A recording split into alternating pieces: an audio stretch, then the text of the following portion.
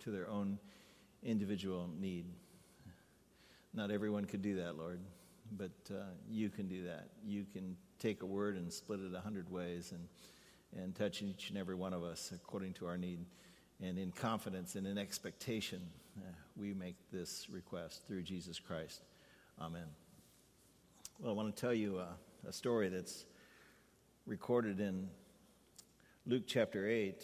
It involves Jesus, who was certainly a Jewish man who followed Jewish custom. And it's a story within a story, and it's told by his official biographer, actually Luke. Luke was not a contemporary of Jesus. He lived in those days, certainly, but we have no knowledge that he ever met Jesus. He came on the scene after Jesus had died and rose again from the dead. In fact, in his opening comments in his gospel, and also in his book called The Acts of the Apostles, he describes the fact that he made a thorough investigation of the claims made about this man. Luke was a Greek. He was a physician. His gospel is sometimes called Mary's gospel. Of course, we get the great Christmas accounts from Luke. And things that he records for us, probably only Mary knew. And so it's a different kind of gospel. It's an educated gospel. Because he was a medical person, a physician, he focuses on medical issues more than the other writers. And he tells them with a personal knowledge that's just powerful and convicting. In Luke chapter 8, he tells us a story that's really a story within a story. Jesus took his disciples after his Sermon on the Mount and after the crush of people during that time of great popularity when everyone was seeking a miracle from him, and he was feeding 5,000 people, and reputation was spreading fast. We are told that he got into a boat and he said, I want to go to the opposite side. Now, what that means is that he wanted to go to the eastern shore of the Sea of Galilee. All the Jews lived on the western shore. That was Palestine. The eastern shore was Gentile region. In fact, the main agricultural business on the eastern side was raising pigs. And of course, Jewish people considered those unclean animals and would have nothing to do with them. And so that was a land that they would never go to, which is precisely why Jesus went there, to get away from the people. And we know the story, many of us know the story anyway, that while he was there, he came upon a demonic man, and he cast out the demons in this man, and he cast them into a herd of pigs who went and then destroyed themselves in the water. So great were the number of demons in that man, called Legion. And they became afraid of him, and so they asked him to please leave their land. And so Jesus now returns to the land of his people. They were Jesus deficient. They were in need of a Jesus fix. And they came rushing to him in great crowds as they heard that he was coming. And as he approached the people, we are told that Jairus, who was a leader of the synagogue, you just don't get any more important than that in Jewish culture. A leader of the synagogue, everybody got out of his way, and he threw himself at the feet of Jesus and grasped him around the legs and said, "Lord, please help me." That was pretty incredible that a public leader of the Jewish faith that had not recognized Jesus as a Messiah, and most religious leaders of that ilk had in fact condemned him and would eventually condemn him even to the cross. But this man was in such great need because he had a 12-year-old daughter, his only child, who was near death. And he was imploring Jesus to do whatever he could for her. And this is the story. He's surrounded by people. This man of great respect and great reputation humbled himself at his feet and is pleading with Jesus to provide for his daughter. And then while all of this is going on, all of this commotion, all of this craziness, and everybody straining to hear what every word that man was saying to Jesus, quietly, secretly, Without any attempt to gain the Lord's attention, a hand came through the crowd and touched the fringe of the Lord's robe. This commotion was going on. This person made no claim, made no effort to gain his attention, just touched the hem of his robe. And Luke tells us what happened. In the midst of all that commotion and this incredible plea made by this well-known man, Jesus stops, and the story changes. And he said, "Who touched me?" Peter was nearby, and he said, "Who touched you? Who didn't touch you? Everybody's touching you. It's a press of people around you, Jesus. What do you mean, who touched you?" He said, "No, someone touched me." And he began to look around. And this woman who was secretive, who had suffered from a hemorrhage for 12 years, and the scripture says had suffered much at the hands of doctors. Remember Luke being a physician. Knew that she had been noticed, not by anybody else, but by Jesus. And she who was secretive, hiding a very personal matter, knelt trembling before Jesus and confessed that she had touched him. And she said, "And Lord, immediately at the touch of your garment, my hemorrhage stopped, and I know I am well." From secretive about a very personal matter to publicly speaking in front of all those people and in front of the Savior what had happened and what he had done for her. And Jesus said, "Woman, go in peace. Your faith has made you well." What an incredible, incredible story of Jesus noticing an insignificant woman with a personal issue that was too difficult for her to talk about in public. Now, I resonate to that story a bit, and perhaps you do too, and I hope that you will before the evening's over. Most of you don't know. I've not made much of it, and I hesitate to now because I don't want your attention and I don't want your concern expressed towards me. Welcome your prayers, but last week I made a quick trip to Indiana. My youngest sister, I come from a family of 7 children, and I have 3 older and 3 younger. And it just so happens that my oldest sister is 7 years older than me, and my youngest sister is 7 years younger than me. So my folks kept busy for, almost 2 decades there, having babies. And my youngest sister, who's 7 years younger than me, has been diagnosed with a cancer that is just ravaging her body. And she'd had breast cancer a few years ago. And she's a nurse. In fact, she's in charge of nurses in a major hospital group. Had done everything right and made sure that she got the very best care from the very best physicians, as you can imagine. No one knows physicians like nurses. And she was healed until she wasn't. After a few years, she began to slur her speech just recently. And she thought, that's odd. And she thought, maybe I had some kind of a stroke. And so she went to see the doctors, and they discovered that she had a brain tumor. And as they began to do more tests, they found out that she had actually cancer throughout her body. In fact, her leg was so cancerous, they had to place a rod in her leg to keep it from breaking.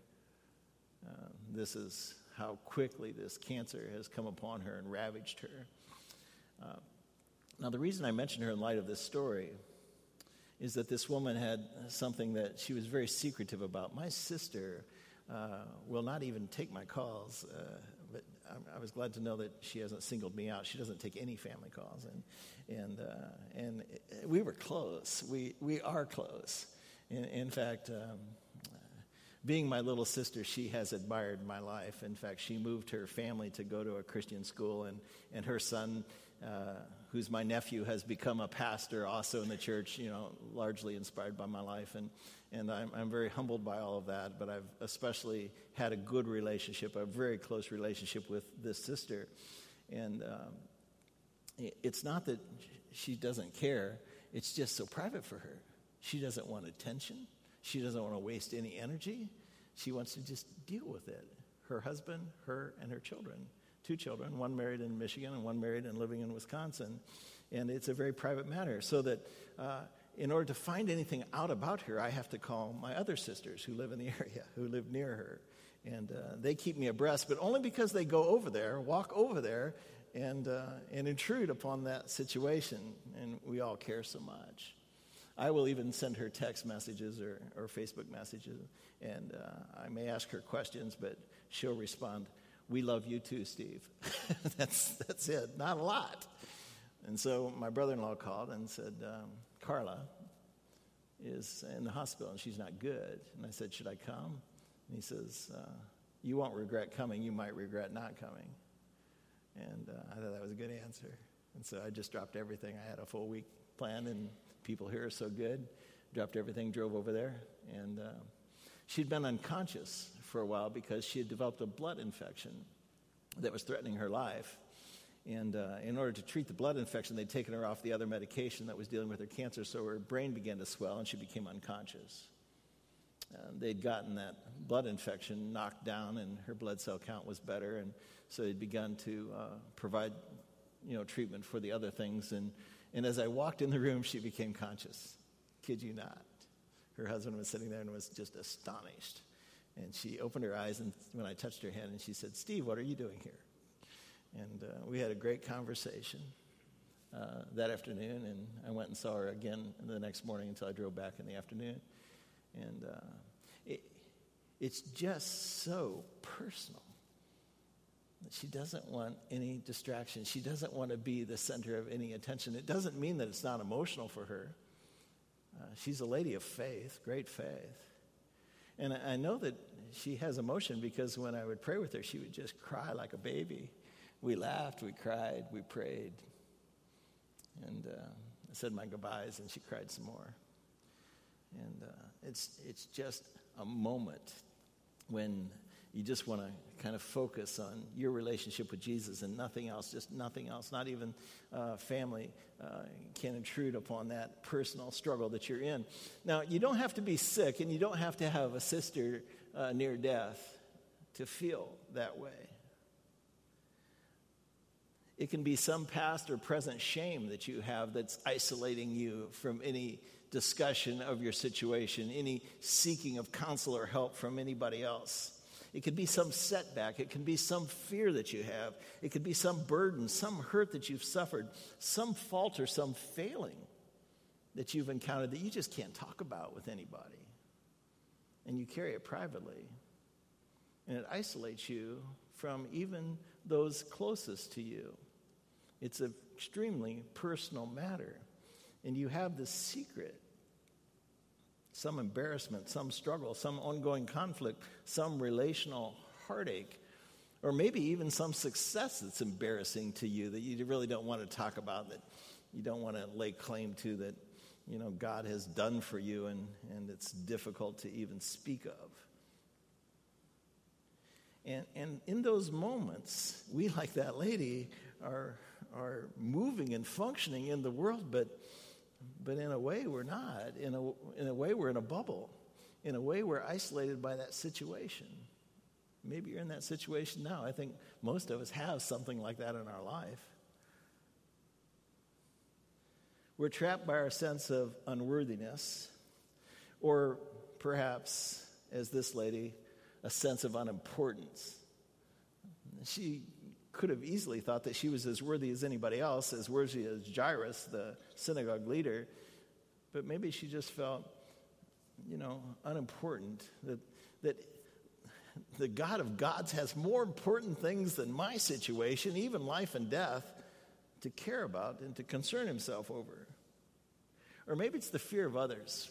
Because if I'm open and honest about the things that I feel shame over, or my fears, or my struggles, or my difficulty, I can't trust people. People talk. They gossip.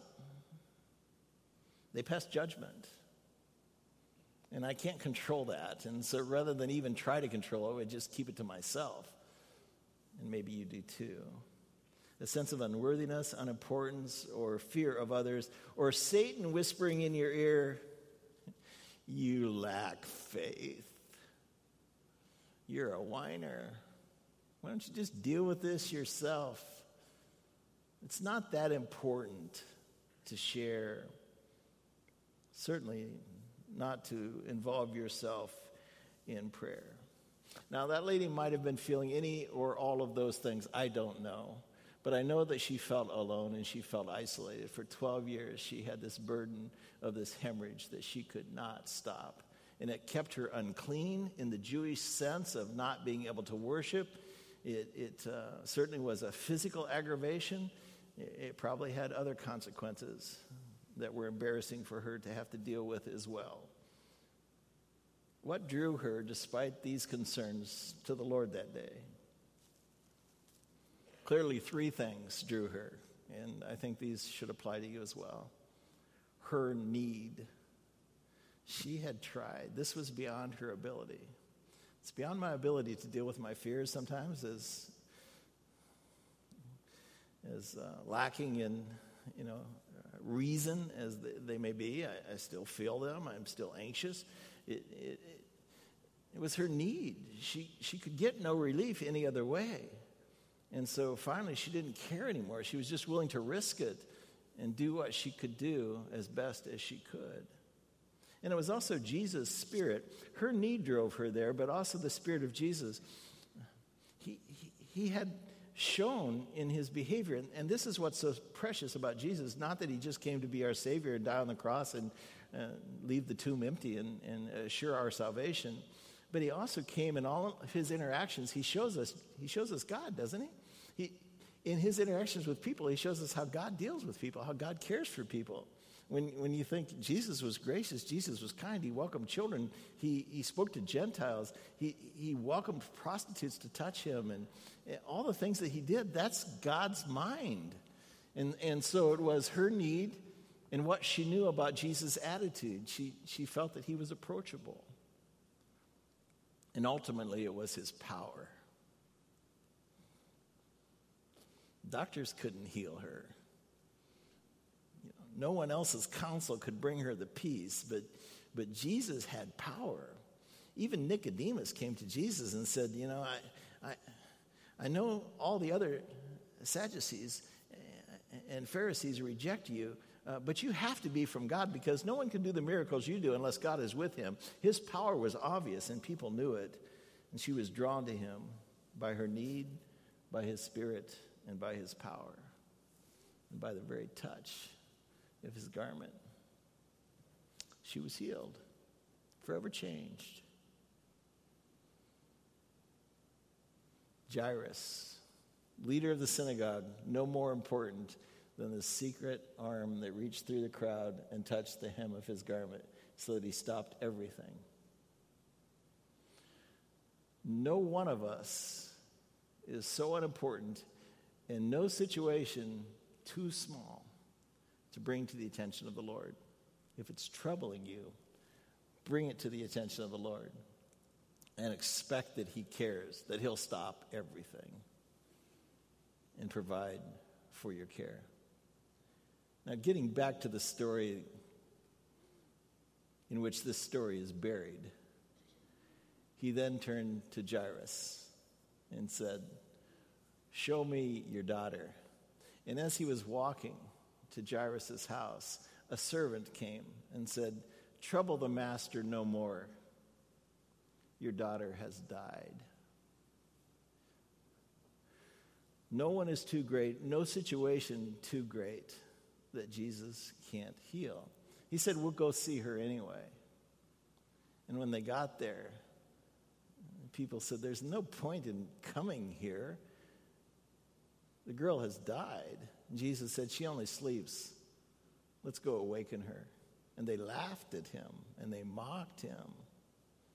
Jesus took only Peter, James, and John and the parents of that girl, and they went in the room and they came out with that girl alive.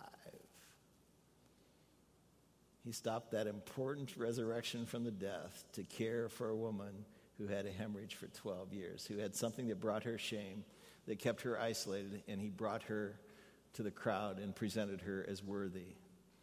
And then he provided also for Jairus. No situation too small, no one so unimportant, no situation too great, no one too important for Jesus to care. We're about to sing a song called It Is Well. And I love this song. It's become a favorite here because it speaks about the fact that despite my circumstance, I know it's well because I have a relationship with Jesus. And in these stories, we find out how much he cares for us, not only to provide for our salvation, but also to provide for our life.